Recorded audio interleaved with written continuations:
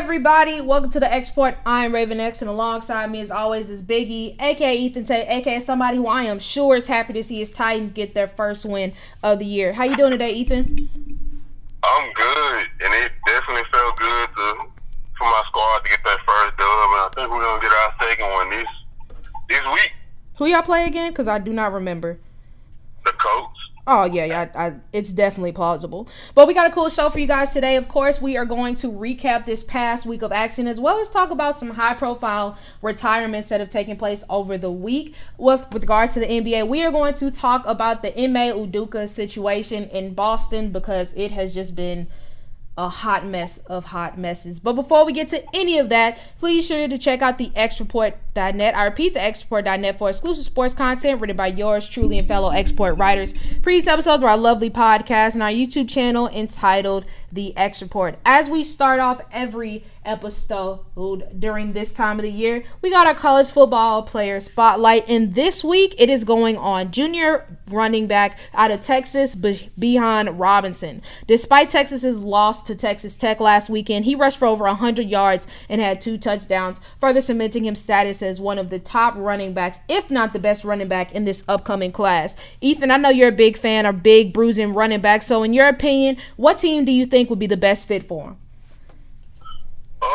I think the team that could be the best fit is a team that's still trying to figure out if they want to keep their big bruising running back that they have now. I would say the Las Vegas Raiders. And the reason being is because they have questions around, do they still want to keep Josh Jacobs in tow? And he's had good moments, and he's also had some not so good moments. And I think when you're a team that has like aspiring playoff aspirations, you could bring it, and like being a multifaceted team. Like, we all know that they have Derek Carr and he's their guy, and now they have Devontae Adams and Hunter Renfrow and Darren Waller, and they're going to spread the football around. But from an offensive standpoint, if you could bring in a running back that can, especially when you get in the later portions of the playoffs when the weather's cold, the throwing conditions aren't as great. If you could bring in a physical running back, that could be a great boost to the Raiders thing. I think that would be a nice move, especially because they didn't pick up the 5th-year option for Josh Jacobs, so that could potentially lead to some changes across the board. For me, I said the Arizona Cardinals. I think that we all know how great that Kyler Murray is, and especially how much better he is when DeAndre Hopkins is on the field with him as well. Hollywood Brown is top 5 in receptions. This passing offense is fine. However, their run game is where a lot of problems come in. I know that this past offseason they gave an extension to James Conner, but James Conner is kind of proven to be a bit unreliable and isn't the touchdown machine that he was last year. And so because of that, I do think that bringing in a back like Bijan Robinson would definitely provide an extra boost to their offensive backfield and make defenses have to respect the run as opposed to expecting passes all the time. But all right, let's go ahead and recap week 3 of action. Starting with Thursday Night Football, the Cleveland Browns beat the Pittsburgh Steelers 29-17. The Minnesota Vikings came back against the Detroit Lions 28-24. My Baltimore Ravens defeated the Patriots 37-26. The Atlanta Falcons beat the Seattle Seahawks 27-23. Panthers, I guess you can call it an upset. The New Orleans Saints 22-14. Bears beat Texans 23-20. Colts pulled off the upset against the Chiefs 20-17. Eagles put up Kobe numbers against Washington, winning 24-8. Dolphins edged out Buffalo 21-19. Cincinnati defeats the Jets 27-12. Tennessee, like I mentioned, got the first win of the year, beating the Raiders 24-22. Jags upset the Chargers 38-10. Rams beat the Cardinals 20-12. Green Bay Packers defeat the Buccaneers, 14-12. And then Sunday Night Football, the Denver Broncos win the punting battle, defeating the 49ers 11-10, with the Cowboys taking home Monday Night Football victory 23-16. Both you and I, Ethan, went 9-9 for the week. So, pretty average at best. And unfortunately, there's quite a bit of injury news, so I'm going to try to run through them. Chargers got hit in the trenches, losing star left tackle Rashawn Slater for the year with the ruptured bicep. Defensive lineman Joey Bosa is going to be out for the next at least month with a groin injury. Patriots possibly will lose quarterback Mac Jones for the next few weeks with a high ankle sprain. 49ers suffer a huge blow, losing star left tackle Trent Williams with a high ankle sprain. His return is expected within the next 4 to 6 weeks. Michael Hyde, safety for the Bills, is out for the year with a neck injury. And as you know, as a Tennessee Titans fan, Taylor Lewan, our left tackle, is out for the year with a knee injury. So, Ethan, let's kind of look at the Chargers losing both Rashawn Slater and Joey Bosa. I know that both are big blows, but if you had to pick, which one do you think is going to be the hardest to overcome for them? I'm definitely going to say Joey Bosa. Rashawn Slater, he's a tremendous talent on the offensive line, but they also have other good pieces around his position on the O-line that you could potentially make up for that loss. But I think when you lose a game changer like Joey Bosa, especially when you're in a division like theirs, where you have, honestly, you have good quarterback play to an extent on every team, and every team that you'll potentially face might have a really good quarterback, and you get in positions to where, like, say, you know, you play the Chiefs, and we know how the Chiefs love to come back from big deficits. When you're missing a guy like Joey Bosa, you're giving them better chances to come back from huge deficits, and you're losing the chance to potentially come back yourself because you can't make game-changing plays. So I would have to say Joey. I'm going to disagree with you. I'm going to say Rashawn Slater. I think that the Joey Bosa injury would hurt a lot more if they didn't at least have Khalil Mack in tow. I mean, we've seen Khalil Mack be the guy for years, so I think that he can continue that. But Rashawn Slater, I mean, this was an offensive line coming in that already had a lot of problems. The only pieces that they knew for sure would work out would be I'm sorry, I can't even think. Corey Linsley, but I believe he's injured. And then Rashawn Slater. But now Rashawn Slater not only being injured for a short time, but for the whole season, I think that's going to be a massive blow to what the Chargers are hoping to do on offense. And especially if you look at Justin Herbert already kind of being banged up with the rib injury, which we'll get to later. I mean, I think losing Rashawn Slater, as you mentioned, especially because each team has made a concerted effort in that division to improve their pass rush, it's going to be tough sledding for Justin Herbert, especially having time in the pocket. So hopefully they'll be able to figure something out and somebody can step up. But I think losing Rashawn Slater is a tough blow.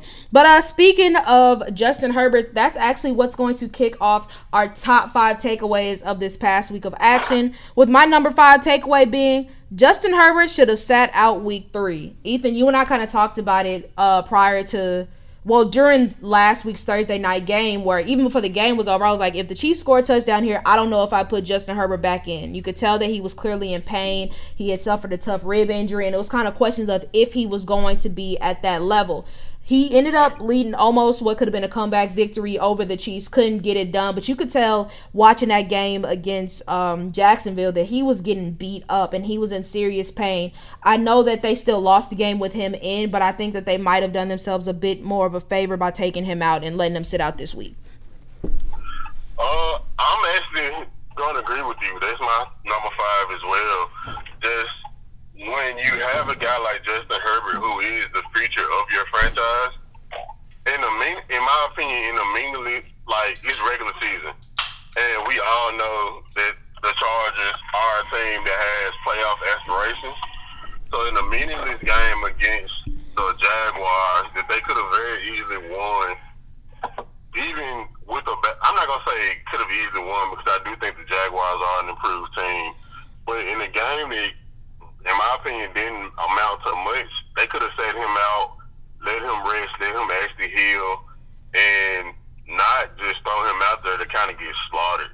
Yeah, because he definitely took some big hits. All right, what's your number 4 takeaway of the week? My number 4, I'm going back to the same game. The Jacksonville Jaguars are, I guess you would say, they're my pick for the Bengals watch. And what I mean by the Bengals watch is a team that was at the bottom of their division but could potentially make a splash and make the playoffs. I don't think the Jaguars are going to make the Super Bowl like the Bengals did, but I definitely could see them making a big jump signings and potentially being like a wild card. Or honestly, I hate to say it, winning our division, because right now our division looks like hot garbage. Yeah. But I think they have an improved defense. We've obviously seen the improvements of Trevor Lawrence. And then we bring, like, this past week, James Robinson, a running back that a lot of people had questions around. He showed that he still could be that dude. Yeah, and honestly, I don't think it would be hyperbole to say they look like the best team in the AFC South right now. I mean, everything seems to really be clicking on all cylinders. Even the loss to Washington to start the year, I mean, they came out really strong, and I think that the potential is there. We're really starting to see some of the best play from Trevor Lawrence that we have of his career, and they'll be interested to see if he can keep it up. My number 4, I'm going to take things to Chicago, where I'm going to say the Bears need to recognize Roquan Smith's value before he leaves in free agency. During the preseason, there was so much talk about Roquan Smith and if he would get an extension. He requested a trade. It was a whole bunch of drama. However, he ended up deciding to bet on himself and play this season. And I mean, it's games like this past Sundays which show why he's so valuable. He led the team with 16 tackles and had the game-saving interception, which helped set the Bears up to get in field goal position. Now, I know that their GM may not value middle linebackers. They may not think that they're that important, but guys like Roquan Smith make a big difference. So you have to have them on the field and keep them around as long as possible. Moving on to my number 3 takeaway, I got to go to Cleveland. And I'm going to say that Nick Chubb looks like the best running back in the league so far. I said it earlier when we were doing our divisional previews. I felt like Nick Chubb was going to lead the league in rushing. I mean, he's already doing that. Amari Cooper has been a great addition thus far for the Browns, but everybody knows that offense lives and dies by the run, more specifically with Nick Chubb, and we're already seeing the fruits of their labor. Nick Chubb is leading the league in rushing yards. I know he's got to be up there in carries. He's looking great. For me, my number 3 is, honestly, it's funny you brought up Nick Chubb, but it's kind of like the resurgence of the running back position so far in the NFL. If you think about it, a lot of these teams that are, like, for instance, the Browns, the Giants, even the Cowboys, a lot of these teams that people have looked at and be like, they aren't going to be as good as they thought they were record-wise right now. A lot of the reason why they're this good is because they've been able to run the ball. Like, you think about the Giants and Saquon Barkley. I saw firsthand how he looks to be a rejuvenated player. He gassed my Tennessee Titans on week 1. Then he would continue to gas defenses. He gassed the Cowboys in a loss. And you look at, like, for instance, the Cowboys. They have a older Zeke who isn't as explosive, but they have this 2-back system with him and Tony Pollard that has been dynamic, and it showed in that game against New York. And like you said, with Nick Chubb, like, having a running back that can carry the load when you don't necessarily have the quarterback talent that a lot of teams have. So I think the resurgence of the running back position has been from my standpoint, it's been great to see. Yeah, and I think that's a really good point, because, I mean, I think that we're seeing that the star wide receivers, not to say that they haven't played like stars, but they've been kind of quiet. I mean, Cooper Kupp had a pretty quiet game against Arizona, Devontae Adams, Jamar Chase, Justin Jefferson. Stephon Diggs was even kind of kept him at bay. So not you mention it, it really has been a lot of running backs carrying the load. But what's your number 2 takeaway of the week? Number 2, I think, and again, another team that's kind of been led by running backs. I think the Green Bay Packers might have finally kind of potentially found their formula. Yes, they're still going to have growing pains, but I think having Alan Lazard come back from injury, and their defense finally played like the defense that we've been waiting for them to play like this whole season so far. They had granted, it came against a depleted Buccaneers team, but they were a dominant defense. I mean, you held Tom Brady to 14 points? Yeah, 12, actually. Yeah, 12. In my opinion, regardless of who lines up their receiver, if you can hold an NFL team to 12 points, that's a dominant effort. And we know that they wanted to have the double running back duo of A.J. Dillon and Aaron Jones, and I think that that's paid off as well.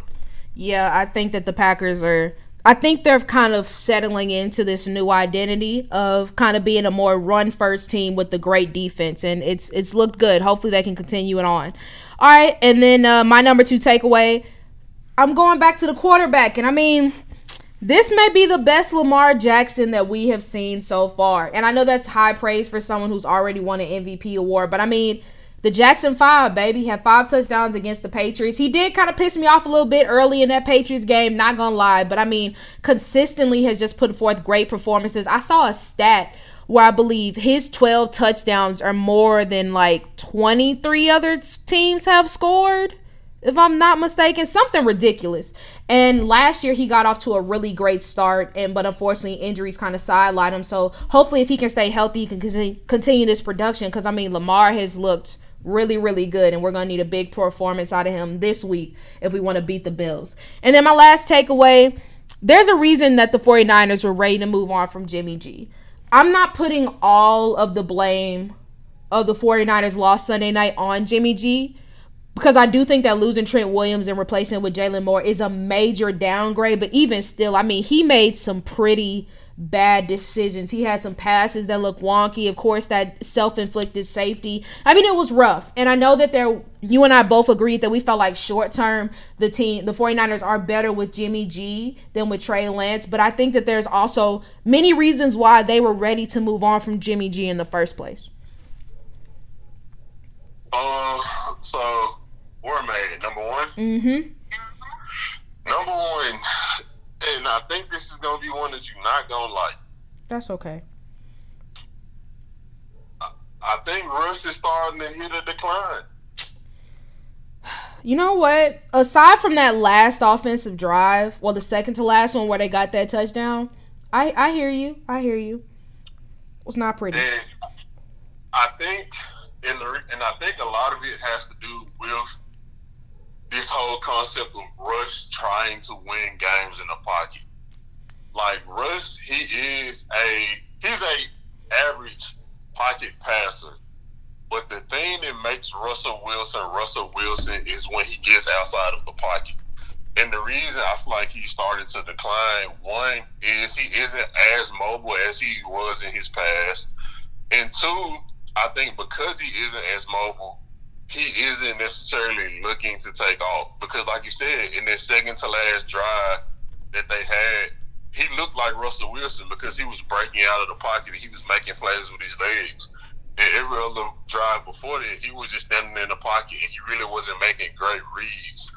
I kind of compare it to Donovan McNabb when he was with the Eagles.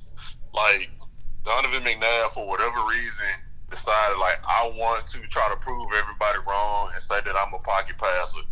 And it didn't help it didn't benefit him whatsoever. But I think with Russell, if Russell just buys in and says, like, hey, I'm just going to play my ball, I think they can improve drastically. But I also know that when you're an aging quarterback and you're used to being athletic and mobile and your mobility declines, that could also play a huge part. Yeah, I think it is kind of frustrating because the Russell Wilson that we've seen within the first 3 weeks with the Broncos is not the one that was the star in Seattle. And I think a big part of that, like you mentioned, is just trying to become more of a pocket passer. That's fine if your offensive line is keeping you clean. But there were several points when his right tackle, Cam Fleming, was getting him murdered. Nick Bosa was having a field day. Drake Jackson was able to get a sack. It was rough. And so he did. I'm happy that towards the end he did start trying to run and do things on his own. Because I get it.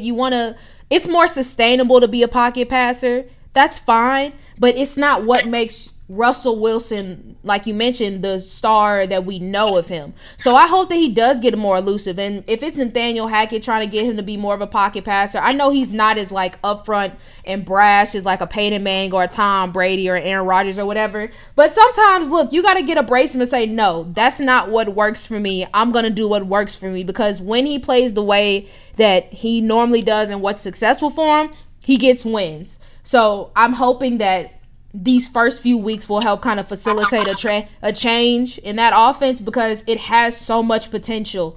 It has so much potential, but it is also so freaking hard to watch. So yeah, it's unfortunate, but I mean I can't argue with you. It's Russ has not been cooking. Let's just say that. All right, so let's go ahead and move on to our most impressive offensive and defensive players of the week. Offensively, I'm going to throw a shout out to Philadelphia Eagles wide receiver Devontae Smith. Had arguably the best game of his career. 8 catches for 169 yards with a touchdown. Absolutely gave the Washington Commanders secondary the blues. For me, there's no other person that I can go with. I got to go with Lamar. Jackson 5, baby.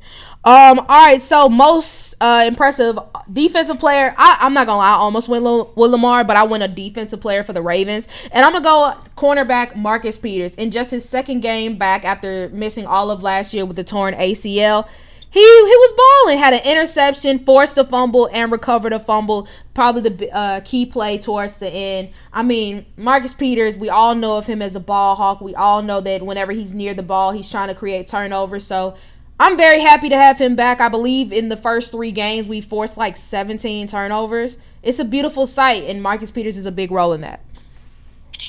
I'm trying to get his name because I remembered it and then I forgot. But it is. What team? What team? It's an Eagles linebacker. I'm looking up his name now. Oh my God. Edwards. Okay, yeah, I got you. Yeah, he had 10 total tackles, 9 solo, 1 sack, and 2 tackles for loss, and like 2 QB hits. And granted, I understand that the whole Eagles defense ate, but to get double-digit sacks and 9 of them be solo, that means you're around the ball. And, like, that's impressive to me. Very much so. All right, most disappointing player, team, unit, who you got? Most disappointing? I'm going to be honest. I have a tie, and it's weird because the teams are the teams that played each other. It's the Broncos and the 49ers. Like, that tracks. Bro, I watched the game, and I was like, okay, maybe in the second half, we're going to get some magic and some stuff starts to get going. And it didn't. And granted, to me, the highlight of the game was the last stand that the defense made, the 2 plays that the defense made to seal the game. Yeah, the Broncos defense. This was easily their best performance of the year. Because I'm not going to lie, I had some questions about them coming in. And they looked great. Yeah, it wasn't pretty. I also went with the whole team. And I'm going to go with the Chargers. I mean, I get it. Justin Herbert, not at 100%. I got that. But the defense got clowned. I don't even know if Trevor Lawrence got touched. It was just, the Jags were, and not to mention the run game and how James Robinson was just going up and down on them all day. Yeah, no, not pretty at all. All right, so Rookie of the Week. I'm going to go with a guy who's, I'm sure his name isn't being mentioned much, but I'm going to show some love to Colts tight end Jelani Woods. Had 2 catches on Sunday, and guess what? Both of them were touchdowns to help take down the Chiefs. Shout out to him. I know that I've had a lot of criticisms of the Colts offense, and I still do. But I do think that Jelani Woods has a shot to really be a big figure in this offense, and last Sunday's game showed why. Rookie of the Week. Shoot. I'm trying to think. What rookies did I see? Chris Olave did ball out, if you need a talk. Yeah, he did. I had to remember. I got to go Chris, because he like the only one that I just saw and was like, he balled out. So it's weird, because this rookie class has been pretty quiet, just on the whole. So maybe they'll liven up later on, but it's been pretty quiet. All right, let's go ahead and move on to some league news, starting with some retirements. Earlier last week, Joe Hayden announced that he will be retiring after 12 seasons in the NFL. Spent most of his career with the Cleveland Browns, which is the team he retired with, and then spent the past couple years in Pittsburgh, so happy trails to him. And then this was one where when I heard it, I was like, didn't he already retire? But I guess not. Clay Matthews, star linebacker for the Green Bay Packers for a number of years, spent a little bit of time with the Rams, has announced that he is officially retiring from the NFL. Clay Matthews, we know the hair, we know the 52, we know the big plays. In your opinion, do you think he's a Hall of Famer?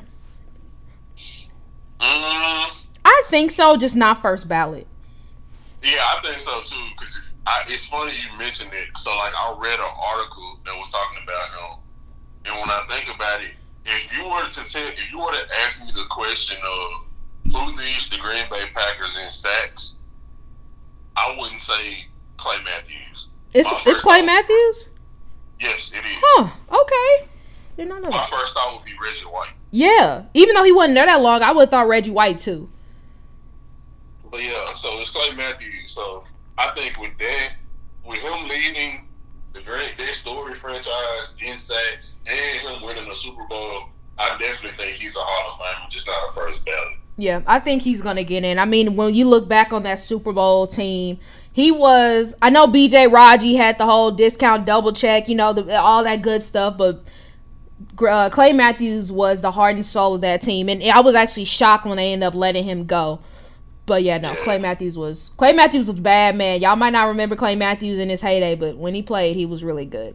But all right, some other roster moves around the league. Cole Beasley signed with the Tampa Bay Buccaneers, played his first game with them on Sunday. The Baltimore Ravens added to their pass rush, signing JPP to a 1-year deal. And then the Buffalo Bills have signed Xavier Rhodes to help out their secondary. So, in other fun news, we talked about this in the offseason about what the NFL should do with the Pro Bowl. And it sounds like they have decided to scrap the game and have decided to introduce Pro Bowl games. In a statement released by the NFL a few days ago, it says this: the Pro Bowl games presented by Verizon will be a week-long celebration of player skills, featuring an exciting new format that spotlights flag football. The multi-day AFC versus NFC competition will culminate in an action-packed flag football game featuring Pro Bowl players. The Pro Bowl games will integrate new challenges where players showcase their football and non-football skills in a fun and memorable way. So, how do you like this change? I think both of us agreed that the Pro Bowl game itself probably had to go. So, how do you like this new implementation of flag football and doing week-long activities?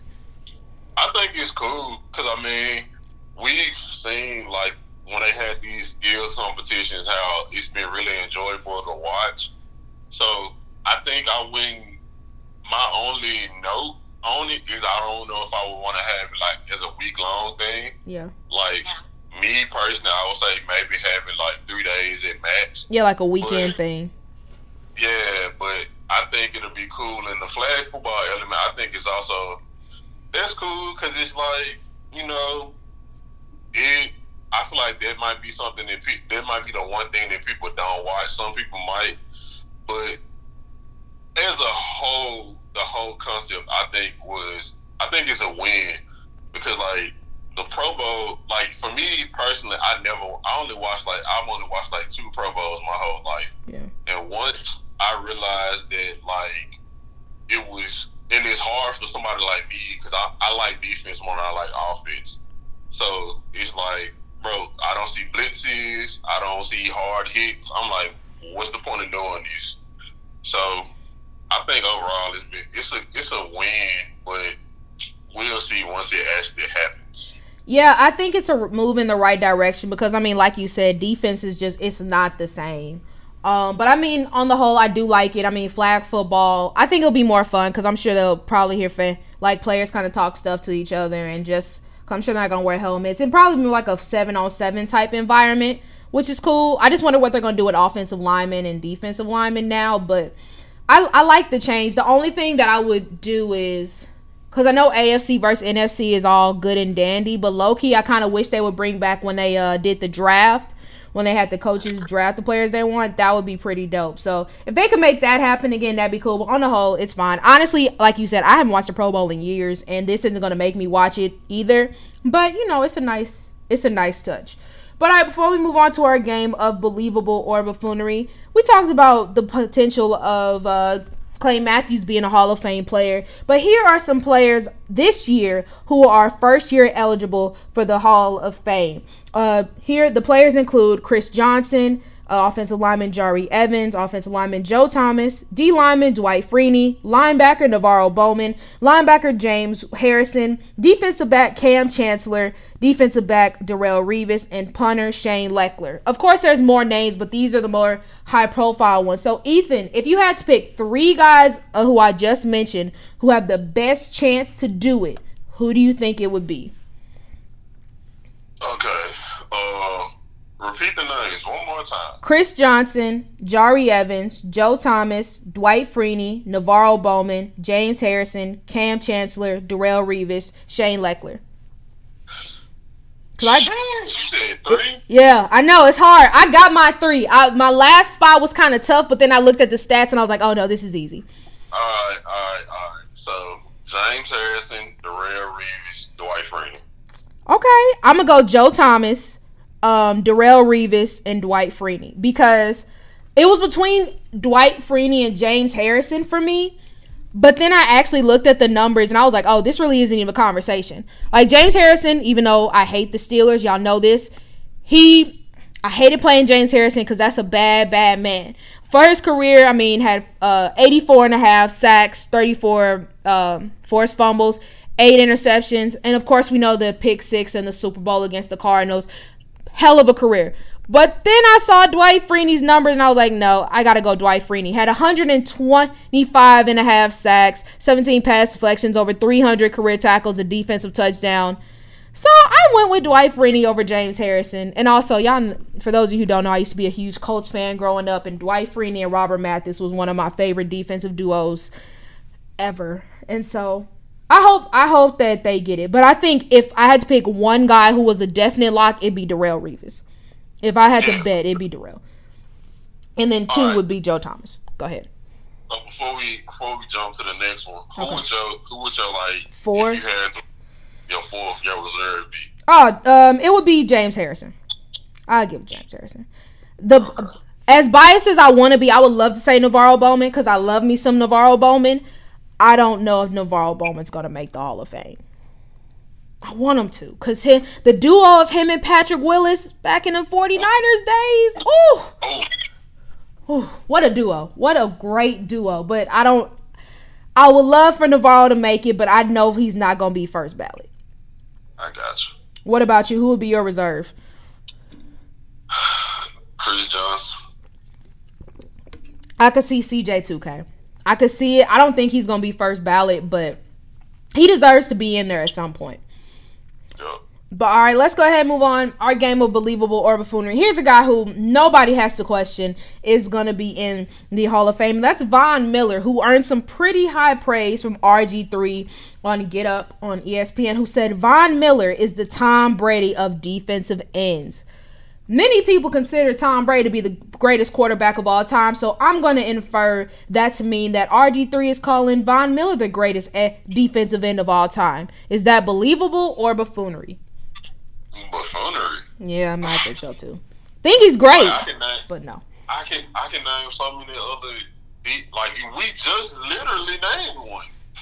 Dwight Freeney. Yeah. I'll put him over Von Miller. No. Yeah. I wonder was he meaning that in terms of like longevity? Maybe, but even still, I mean, yeah. Now, in terms of longevity, I don't think that there's been an edge rusher who has had the same one. Like, J.J. Watt was amazing, but injuries started to pile up. Unfortunately, he wasn't able to necessarily do it. I'm going to remember so many more. Ryan Kerrigan is another guy. I'm going to remember so many other people when I do not care. DeMarcus Ware, I think he really benefited from playing with Von Miller on that defense. Oh my gosh, that 2015 Broncos defense was insane. Yeah.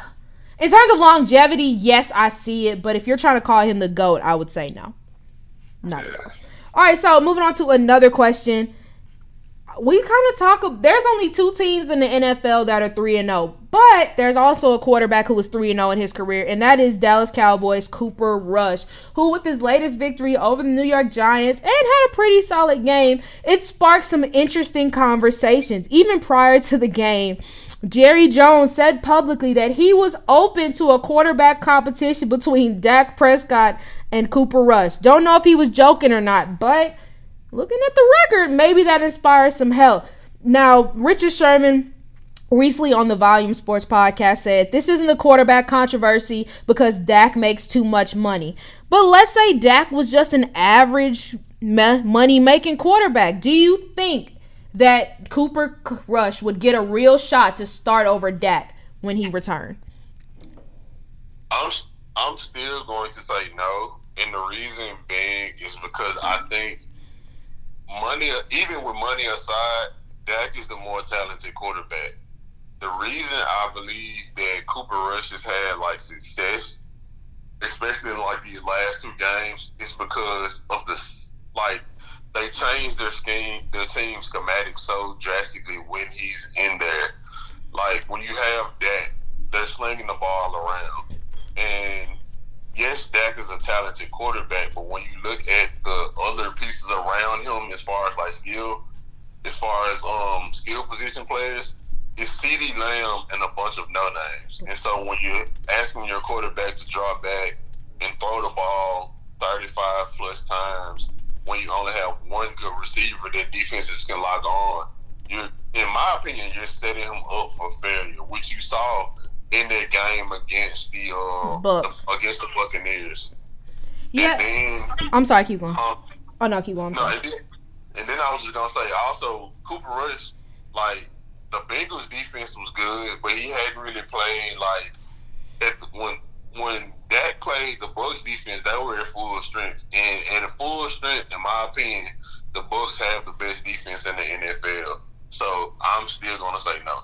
Yeah, I'm going to say buffoonery too, especially because it's not like Cooper Rush had like amazing games to get them these wins. Like if he's throwing for 300 plus, 400 plus yards, 3-4 touchdowns in each of these games, then maybe you look a little, you raise an eyebrow. But it's more so just been the defense, especially that defensive line, because good gosh, I feel for Daniel Jones.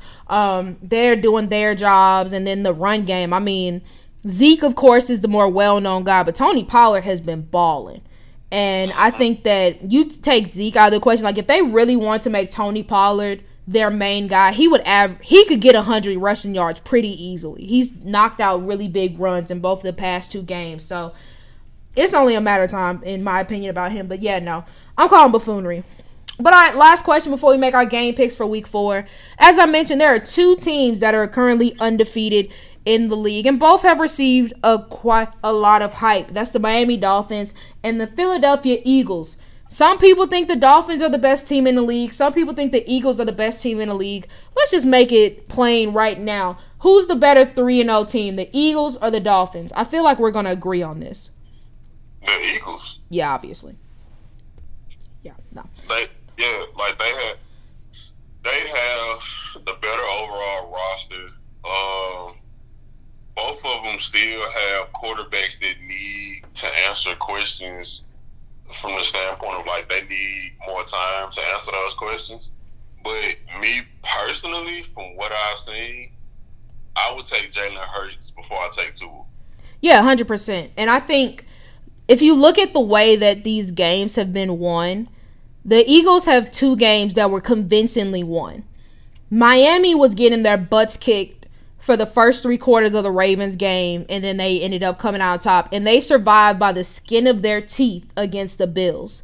And I understand they faced tougher teams than the Eagles have to this point, but even still, I would go Eagles, and it's not that close. I think that, not to say I think either of them are going to go undefeated much longer. I think losses are coming, but I'm more convinced by what I've seen from the Eagles than the Dolphins. But speaking of the Dolphins, they are kicking off our Week 4 game picks, where they will be traveling to Cincinnati to face the Bengals in a game that, had I still lived in Ohio, I would 100% be going to. No offense to the Dolphins, but I got Cincy coming out on top.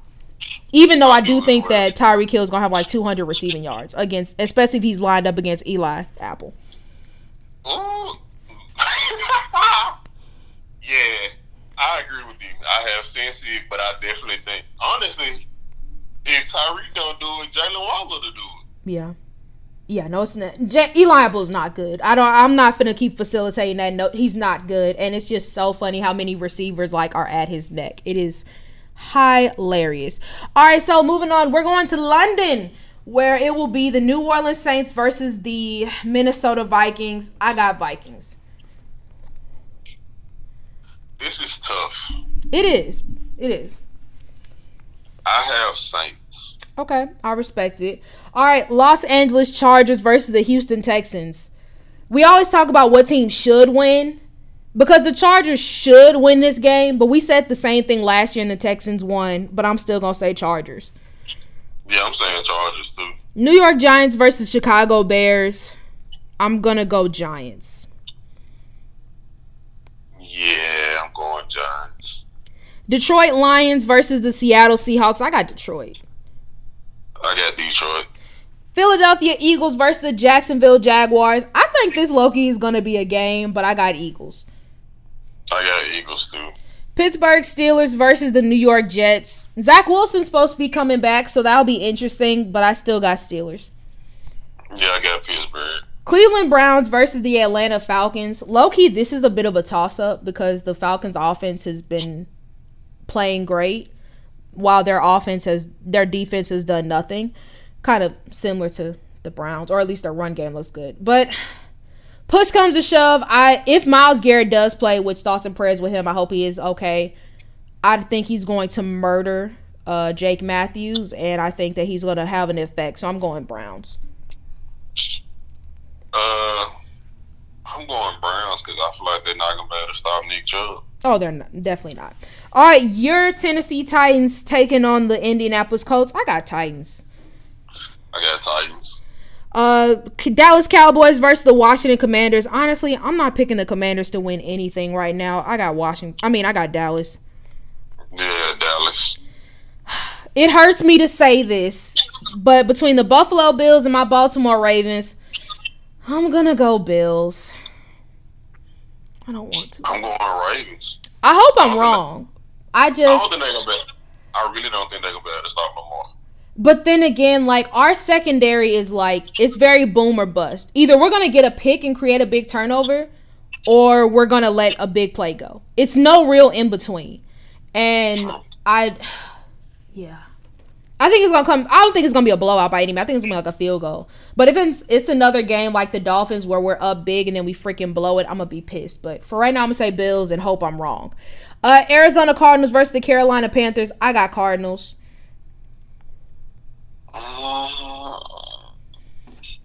Dang, you don't got no hope in Kyler? I got Panthers. Oh, wow. You got more faith in Baker than you do Kyler. That's never thought I'd see the day. It's just, as a whole, the whole team, I think the Panthers are better than the Cardinals.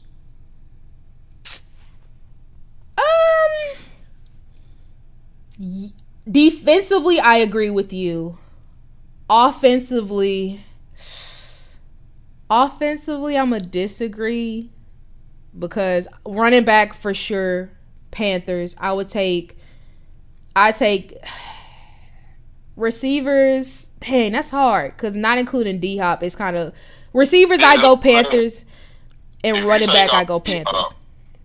Yeah, if you take D-Hop out of their receiving core, I'm taking the Panthers receiving. Yeah. Like, the only upgrade I feel like they have is quarterback. And granted, quarterbacks can make or break a lot of things. But, as long as Baker don't decide to be bad back, I think they can win. I mean, offensive line, I would take Cardinals, and tight end, I'd take Cardinals. That's tough. I think I'd go Cardinals, but I think it's going to be an interesting game. All right, Las Vegas Raiders versus the Denver Broncos. Raiders, the only 0-3 team left in the league. I think they get their first win. I think them boys going 0-4. Okay, look at you having faith in declining Russ. Green Bay Packers versus the New England Patriots. Even if Mac Jones was playing, I'd have Packers. Yeah, I got Pack. All right, Sunday Night Football. Kansas City Chiefs versus the Tampa Bay Buccaneers. I got Chiefs. Yeah, I got Chiefs too. All right, and then Monday Night Football, Los Angeles Rams versus the San Francisco 49ers. I know that the 49ers were kicking their butt, 7 straight games prior to the NFC Championship. But I think not having Trent Williams is going to be a big blow. I got Rams. Yeah, you don't got your best O-lineman. You got to face Aaron Donald and Bobby Wagner. No, sir. Good luck with that. All right, so let's talk our offensive, defensive, and rookies we are watching this week. For me, offensively, I'm watching Jamar Chase. Jamar's been pretty solid this year, but I think that this could be a game where he really breaks out. The Dolphins secondary has not been good, and Jamar Chase is a bad, bad man. If they can keep Joe Burrow upright, I think that he has a chance to ball out. For me, offensively, I'm watching another wide receiver. I'm watching Allen Lazard. He came back this past week and gave Green Bay a boost from the receiving standpoint, and I wonder can he keep it up. They need it. And I'm also watching him because I just moved him to my flex spot on my fantasy team, so he better do something good. I mean, he needs to. I mean, who else really you throwing the ball to? I know Romeo Doubs had a touchdown, the rookie, but yeah.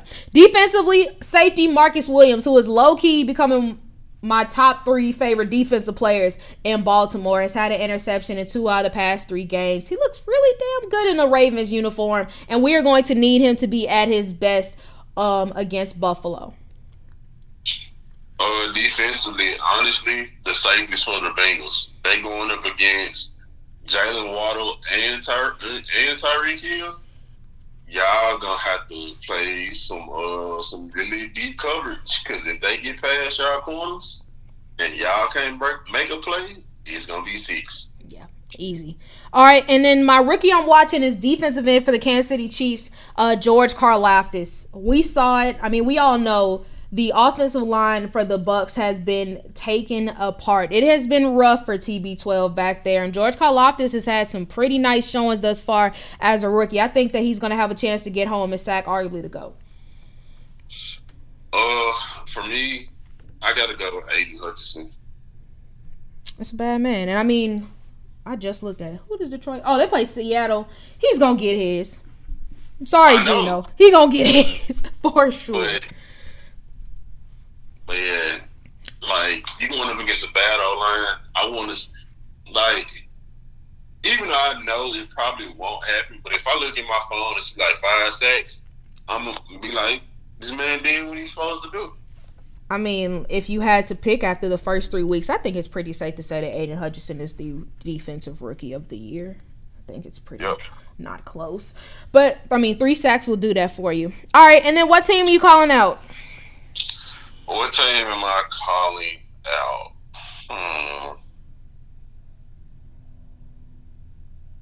I'm calling out Pittsburgh. Really? Okay. Yeah. Like, you know, and it's funny because I'm wearing a black and yellow flannel right now. But, you know, I'm a closet Steelers fan. I'm not going to deny that it's been, like, everything about the team, from their philosophy to the way that to their style of play of being a strong defensive team. And honestly, their head coach is my favorite head coach in the NFL. So, but for them to be 1-2, and like, they could have very easily won that game against the Browns. Yes. So if they could have got a stop. Just one. Yeah, everybody know I hate the Steelers, but I respect the hell out of the Steelers. I respect Mike Tomlin. I'm not going to say I want good things for them, but it's weird seeing them not do well. I'll say that. And I'm calling out my Baltimore Ravens because, like I said, I did pick us to lose. I know I'm a traitor. But, damn it, I hope I'm wrong. I hope that Lamar puts another Jackson 5. I can't even talk. Give Baltimore no leverage. Make them give you your $250, $300 million fully guaranteed contract. Because he's playing like he's worth it. And I love it. It's so nice not having to worry about quarterback. I hope he stays healthy. I hope he's able to do it. Big games like this, winning against tough opponents, is what really helps make you your money and show that you are a superstar and that you deserve to be the franchise quarterback for a very, very long time. Even though, let's be honest, if Baltimore don't do it, another team will. So, ball out, Baltimore. I hope y'all can do it. But all right, let's go ahead, move on to the NBA, where it's been a week. So let's start off with some lighthearted stuff first, starting with Andrew Iguodala, who said that this will be his last year. This will be his 19th overall season. Any expectations from Iggy? If you had to guess point predictions, how many points per game he gonna average? I'm gonna say a solid 4.7. I'm gonna say a solid. He should have retired after this season, after he won his championship. Cause boy, don't nobody care about you. They don't. It's just, I guess having him there is kind of like a Iggy, like, I guess like more of a nostalgic thing, but it doesn't matter. Nobody really cares. All right, but kind of an unfortunate news. Robert Williams, power forward for the Celtics, who we will be talking about quite a bit, had surgery on his knee, and originally it was expected that he would be out for the next 4 to 6 weeks, but now that timetable has expanded to at least 6 to 8. It's rough up in Beantown, so hopefully he will be able to get back healthy. We'll see how things shake out. The Utah Jazz continue to make personnel changes, trading forward Bojan Bogdanovic to the Detroit Pistons for Kelly Olynyk and Saban Lee. And also, the Phoenix Suns are going through a bit of a rough patch with forward Jay Crowder. It was announced that the team and Crowder have mutually agreed to part ways and are currently looking for a trade. So, Ethan, Jay Crowder did do some nice stuff in Memphis during his time there. Would you be happy to have him back in the Bluff?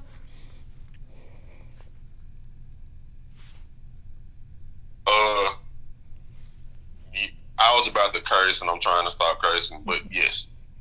Yeah. I mean, he fits the mold. He fits the mold of what Memphis is and the toughness and the grit way more than Danny Green, who I low-key kind of forgot was technically on the Grizzlies now.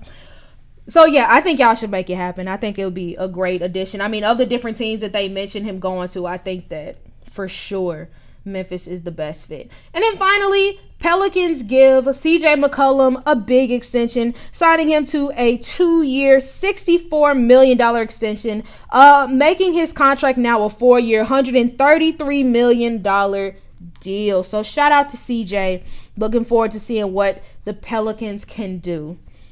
Now, we rushed through that because we got to talk about the Ime Udoka season-long suspension from the Boston Celtics. So let's backtrack a little bit. How did we get to this point?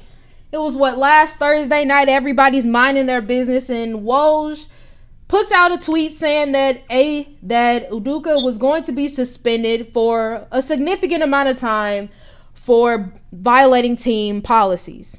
That was it. Nobody knew what that meant until several hours later we found out what the suspension was all about. Following that tweet, Ime Udoka is facing a disciplinary action expected to include a significant suspension for his role in a consensual, intimate relationship with a female member of the franchise's staff. Woj added the relationship was considered a violation of the organization's guidelines, and a decision on the length of this suspension was expected, blah, blah, blah. We now know it's a year. However, since this is all taking place, a lot more information has begun to come out. Here's some of the high points. Allegations were made by a female Celtics staffer when Ime Udoka made unwanted comments towards her. The Celtics hired an independent law firm to conduct a month-long, possibly longer, investigation. It was revealed that Udoka broke multiple team rules and not just the one that was previously reported. Apparently, Udoka hid his affair from Nia Long, his fiance, and he moved his family to Boston just 2 weeks ago, along with their son, despite knowing of the possible suspension. Now, this was unconfirmed, but more information was coming out that Udoka likely committed serious offenses. The initial leak to Shams that he was suspended for a consensual relationship likely came from Udoka's camp to try to control the narrative. Following all of this, Udoka came out with a statement saying, "I want to apologize to our players, fans, the entire Celtics organization, and my family for letting them down. I'm sorry for putting the team in this difficult situation, and I accept the team's decision. Out of respect for everyone involved, I will have no further comment." So, Ethan, let's just talk baseline. When you heard this news, what were your thoughts? Talking about the first initial news of the suspension or the news of the whole, all the details. Let's say just hearing he was suspended first. Like, what was your first reaction? Like, I guess prior to knowing what he did. Or, no, prior to knowing how long he was going to be suspended. I was like, prior to knowing what he did, I was like, my first thought was, well, what did he do? Right. And I was like, obviously it must be something significant because they're like talking about suspending him for like a year. So yeah, my first thought was like, yeah, what exactly did he do? Because just to see, like, I'm not on social media right now, so like he just popped up on my phone through ESPN saying like he might be receiving a significant suspension for team violations, and I'm like, well, what are the violations? Right. Yeah, because I mean, it's so weird. Typically, like when things like this happen, when we get those notifications, we find out what happened or what the suspension is for. But this one, it was kind of a guessing game. And so you mentioned you're not on social media, and I was. So I was like scouring everything. Of course, there'd be like certain jokes that were kind of funny, but other ones were just like, I saw some stuff about infidelity, but I was like, nah, he wouldn't cheat on Nia Long. Then he cheats on Nia Long. But then, all right, so let's talk about finding out about the suspension. Now, you and I, neither of us were there, but the fact that it was for a year. Now, from what we know or what we've been told, it was a consensual relationship.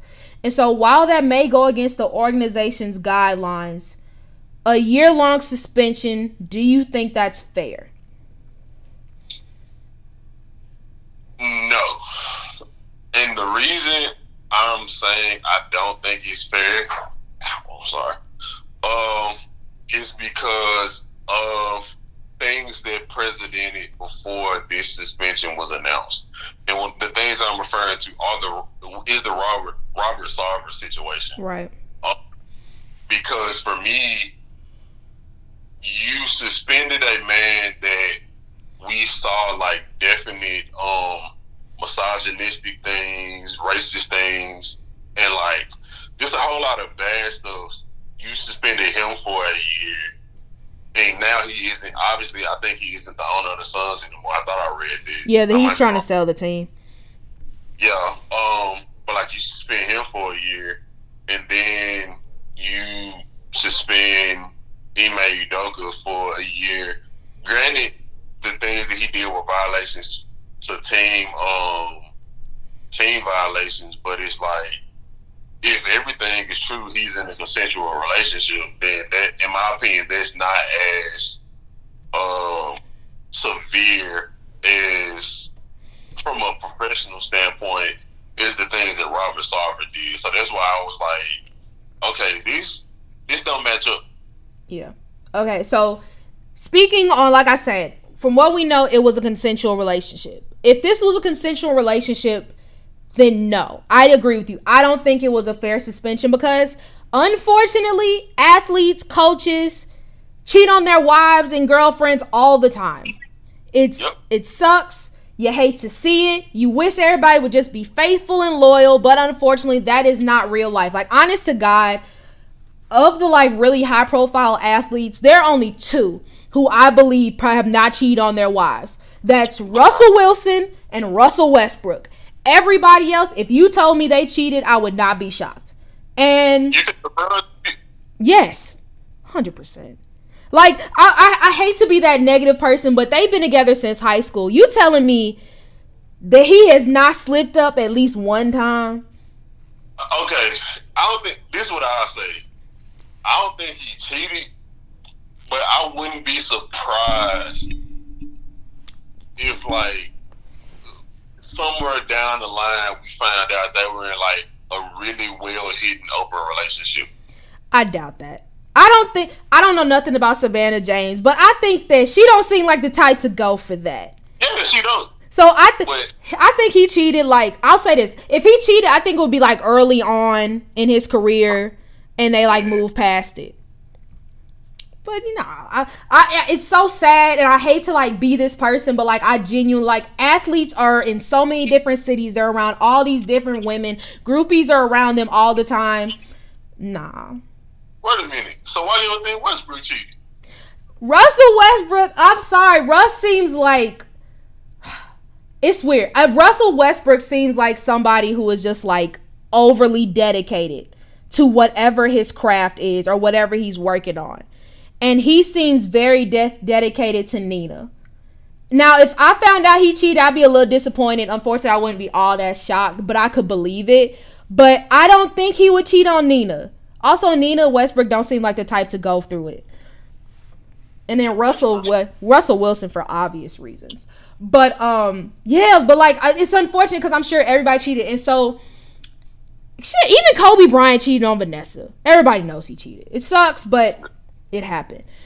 If every athlete, coach or whatever was suspended or got in trouble for cheating, we wouldn't have anybody in the league. Facts. Everybody would miss time, especially if it was sports.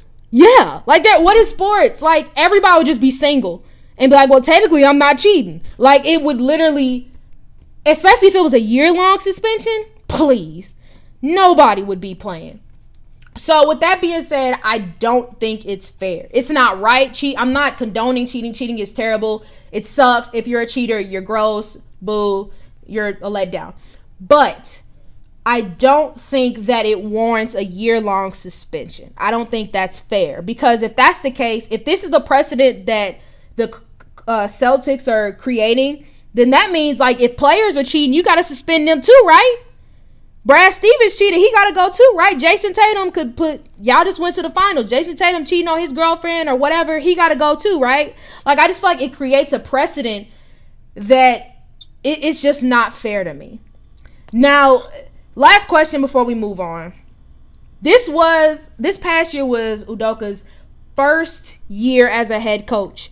And now he's slated to miss this whole entire year. That boy done.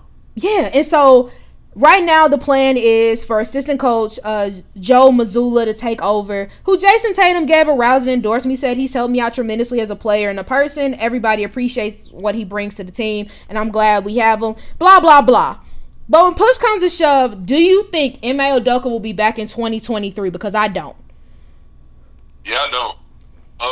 I think it'll be one of those situations to where it's gonna be a couple years before.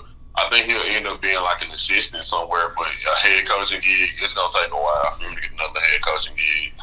Yeah, because it's tough. And I think, to go back to your earlier point, I think the only reason why this was magnified is because they did it with quote-unquote team personnel.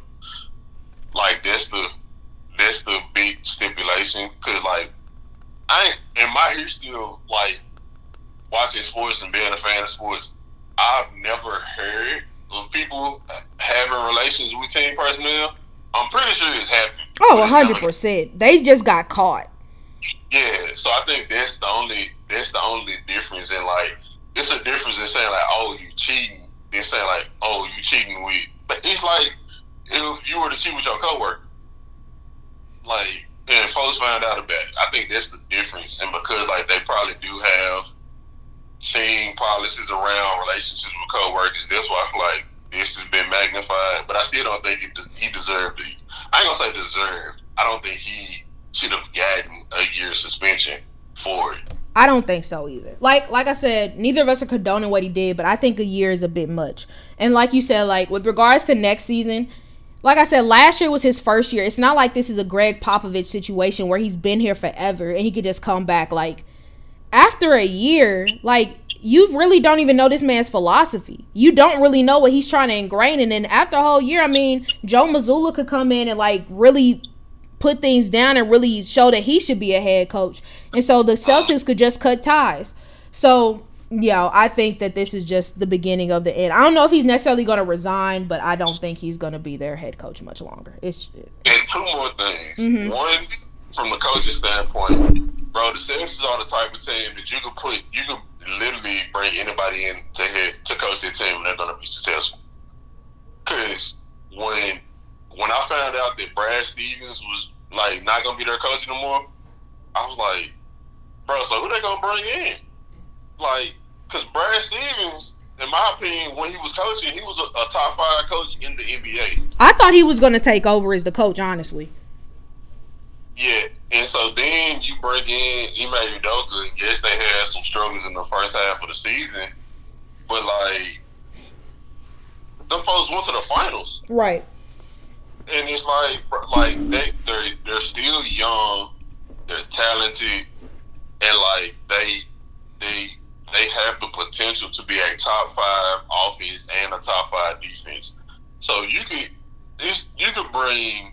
I'm not gonna say just bring Joe Blow, but you could bring if you bring in a slightly average coach with that talent on their roster, you can make them look great. Yeah. And the last thing I'm gonna say, and this is more like a personal thing, bro. How you fumble the bag with Neil Long? The biggest bag. Come on. Like I'm gonna be honest with you. As a black man, my wife knows this, so what I'm saying is she's not gonna get mad. As a black man, one of my top 5 all-time celebrity crushes, from the moment I saw her on the Fresh Prince of Bel-Air, has been Nia Long. And rightfully so. She's gorgeous, and she was gorgeous then, and she still is now. She looks just a little bit aged in the past 20, 30 years. So it's like, yeah, bro. Like you played yourself. I ain't gonna lie. You let your fellow brothers down with that one, my boy. The black men don't cheat delegation is shaking their head. This is unfortunate. Yeah, no, fumbled the bag in a huge way. Not because it's one thing to cheat. That's problematic enough, but now you getting suspended for a year and probably gonna lose your job. And you cheated on a whole I ain't gonna say a whole race, but a nice chunk of a race is like you know how many men was in your position to be engaged in Neil Long? I've seen so many posts on Twitter and Instagram like stepdaddy applications pending, like goofy. Played yourself. But whatever. That's a him problem. Neil Long, let's be honest, she can go out in the street and find her a new man like that. So whatever she decides to do, I hope she's happy because she deserves happiness. But all right, moving on to things that make people less happy, and that's ESPN's top 10 player list. Because no matter the sport, the lists are always kind of wonky, but I think the NBA lists are always a bit more rough. So here are the top 10 players according to ESPN this year. 10, Devin Booker. 9, Ja Morant. 7, Kevin Durant. 8 Kevin Durant, 7 Jason Tatum, 6 LeBron James, 5 Steph Curry, 4 Joel Embiid, 3 Luka Doncic, 2 Nikola Jokic, and number 1 Giannis Antetokounmpo. What are your thoughts on the top 10 list this year, Ethan? Yeah, they joint trash. Yeah, it's not. Like, so Giannis and number 1 have no issues with. None whatsoever. Yeah. My issues come with Steph being what, 4? 5. Yeah, ain't no way. Like, in my personal opinion, Steph should be number 2. Like, granted, I understand Nikola Jokic did amazing things and has been doing amazing things, but like, he's not better than Steph. No. And Luka is an ascending player, and I feel like a lot of people love Luka. I have a love-hate relationship. Honestly, I like Luka, but I wish he would stop complaining so much about foul calls and just hoop. Yeah, ain't no way I'm putting Luka, and I understand like he has the potential to be the best player in the NBA, but I'm still not putting him over Steph Curry. No. No way. And yes, like also I understand Jason Tatum took a leap. I'm not putting him over KD. No. Where was LeBron at? LeBron was 6. So yeah, like my top 5 probably would be completely different. Yeah, I would agree with that. I mean, even Devin Booker at 10 is kind of... Yeah. And in my opinion, Ja at 9. Like, Ja at 10, okay. I mean, the list is wonky. I think they had like James Harden at like 11 or 12. Like the list overall is weird. But yeah, my 5 would be different. I would have Giannis, Steph, Jokic, Embiid. Five would probably be KD. I can live with LeBron at 6. Luka probably 7. Tatum 8. Devin Booker at 10. Like, this whole list is kind of iffy to me. But yeah, no. I think it's I'm not even a Kevin Durant fan, but having him at 8 is very disrespectful. Yeah. And like, I know like he isn't the player that he used to be, but it's like he's still a bad man. Yeah, like he's still the top player in the league. So yeah, that's wild. Yeah, unsurprisingly, ESPN comes out with a very disappointing list. But in the words of Kobe Bean Bryant, when asked about one of his rants, I think they have like a 40 something, and he was like, "Oh, I've known that they were a bunch of idiots for a long time, and this is further evidence of that." But all right, let's go ahead and run through this game of believable or buffoonery, starting with Utah, who, let's be honest, they have not had many star players in their galaxy, aside from, of course, the Karl Malones, the John Stocktons. But Darren Williams was a really solid player for them, and he talked about how difficult it was to recruit players to Utah. He said, "No person I ever talked to was interested in coming to Utah," which, I mean, duh. He said, "I had been around all the best players in the world. I had played in the Olympics. I was trying to recruit everybody. I'm talking everybody. Nobody's coming to Utah. No person I talked to was interested in coming to Utah. It was just reality. So I felt like I had to go somewhere else." Believable or buffoonery, Utah is the least attractive free agent destination in the NBA. I would say believable, and it's not close. I'm just gonna sum it up with something LeBron James said when he was drafting one of his All-Star teams. Nobody grew up playing with Utah on 2K. Never did. And to this day, I've never played anybody who has chosen the Utah Jazz.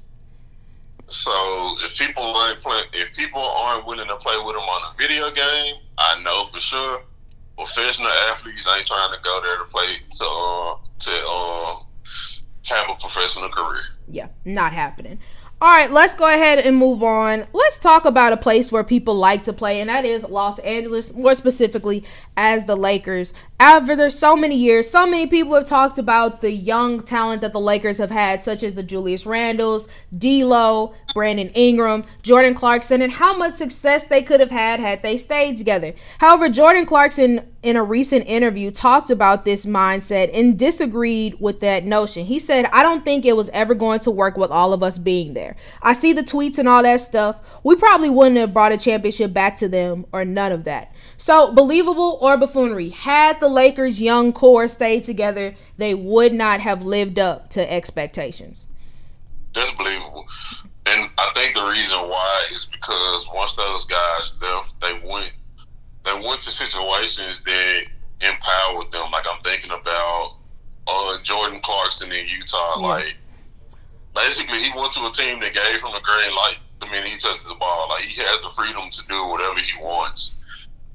Julius Randle, he went to the Knicks, and honestly, before he even went to the Knicks, he was with New Orleans, and New Orleans empowered him, which then, in turn,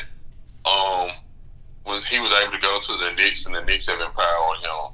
D'Angelo Russell is a bit iffy because I feel like if he would have stayed, he went to Brooklyn, and he showed really great signs, and then we all know what happened with Brooklyn. They went on to pursue bigger names, and then he went to Golden State and he struggled, and he's kind of struggled in Minnesota to be consistent.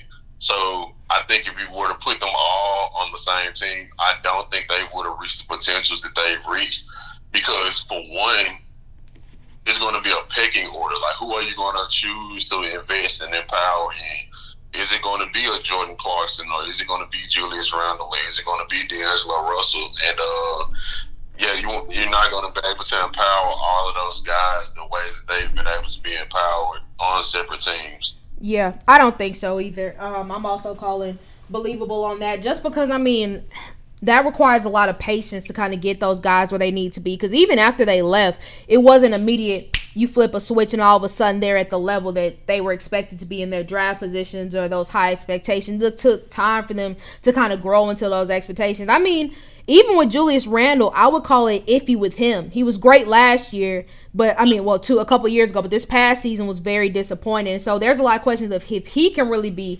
the guy on the team. Brandon Ingram has been fine. Jordan Clarkson's been cool, kind of in his 6-man role. So I don't think it would have worked out either. But of course, like seeing the success they've had since they've been to Lakers, of course, it makes people think that it would have worked, but I don't think that would have worked. All right, a couple more questions. Talking about another former Laker, and that's Lonzo Ball, who since the middle of last season has yet to play a basketball game, and questions remain if he will be able to play a game this season. He talked about his lingering knee injury and got pretty candid, saying that this is something I've never dealt with. Even the doctors are surprised a little bit. He mentioned that he also still can't run or jump and even has pain in his knee climbing the stairs. That's a pretty scary thing to hear, especially from a guy so young. So, believable or buffoonery, Lonzo Ball will not play for the Bulls this season. I think it's believable. If it's a situation to where he's feeling that much pain, and like if he's saying like what's going on with him is even surprising doctors, then I can't put that much stock in them being able to treat it and he be back this season. I think it might just be one of those situations to where he might end up sitting out for the whole season. Yeah, and I mean, hopefully the whole season is just kind of on the positive side, because God forbid it turns out to be even worse than that. So, yeah, I find it believable too. I don't think, if it's that bad to where even after almost a year of having the surgery, you're still feeling this bad, it's scary to think how much longer this issue is going to go.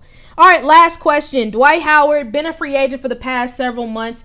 I don't know if you saw the video, but I believe it was SummerSlam's tryouts where he showed up in Nashville and tried his hand at being a wrestler for WWE. Triple H, now the new COO of the company, and might I say doing a great job, minus bringing back Braun Strowman, talked about the potential of Dwight Howard changing careers and said, I think the ball is in his court. He's got my phone number. All he's got to do is call me and we'll see what can happen. So, believable or buffoonery, Dwight Howard is on his way to the WWE. I hope not, but I wouldn't be surprised. Dwight Howard is, I think he could get a couple of calls from NBA teams, probably closer towards the playoffs, that need a veteran big man rim protector. But yeah, I could see him having like 1 or 2 matches. I don't think it's going to become like full-time wrestler, but I could see him having a couple matches, or at least having like a segment or whatever where he gets into it with somebody, but I don't think it's going to be like full-time. I could see him like kind of like what Gronk was a couple years ago. Yeah, but Gronk, because like you mentioned, because Gronk was going to be there, and then Tom Brady was like, nah, bro, I need you in Tampa, and that's what happened. So I could see it being another situation of Dwight comes in thinking he's going to do it, and then a team is like, hey, what's up? And he does that. But that is our show. Thank you guys so much for listening. As always, please be sure to check out thexport.net. I repeat, thexport.net for exclusive sports content written by yours truly and fellow Export writers. Previous episodes of our lovely podcast and our YouTube channel entitled The X Report. Ethan, you got anything you want to add before we close out this bad boy? I'm surprised we're talking about Zion, Zion, look, this is your moment. This is what you want to say about Zion. I told you off the show, I hope he stays healthy. That's the biggest thing. He looks great. He looks good. It's just the biggest Achilles heel with Zion is staying healthy. If he can stay healthy, I think he is going to dominate. I think if he can stay healthy, but I think he will. And the reason I say that is because I think back to Joel Embiid. Yeah. When he first got drafted, he had injury. He was coming from an injury-riddled rookie season to where he couldn't even play his first season in the NBA. But then he proceedingly had injury issues. But once he changed and he got a nutritionist and he got in better shape, like Joel Embiid really didn't have an injury issue last year. He had He did have one kind of like, I think it was a thumb or something, wasn't it? I think so, yeah. And that caused him to miss like a few games. Yeah, but like he was, for the most part, he was healthy, and a lot of it had to do with the fact that he actually hired a nutritionist, and he came into the season in great shape. And I think the difference is like Joel Embiid is what, 27, 28, and Zion is 22. So, and he's already found a nutritionist, and he has already got a strength and conditioning coach that's got him in great shape from what we were saying. So I think he'll actually be healthier. Yeah. And yeah, I'm rooting for the dude because I'm just gonna be honest. I'm a Zion fan. He like one of my top 3 favorite players in the league right now. So I just want to see him healthy, and I want to see him like dominating. And I think he will, because like when he's on the court, I feel like can't nobody stop that dude. Yeah. I mean, that's been proven. I know he didn't play last year, but the year before when he was on the 5th court, 27-7, I mean, looked unstoppable. Now he has a better team that he's going to be joining once he comes back, who did make the playoffs and not won one of their playoff games against the Suns, I believe, in the first round. So it'll be exciting to see. Excited for football action. As you all know, go Tigers, go. Go Tigers, my LSU Tigers. Baltimore, prove me wrong. Beat the Bills. Let's look great. And, yeah. Thank you guys so much for listening, and we'll see you all next time.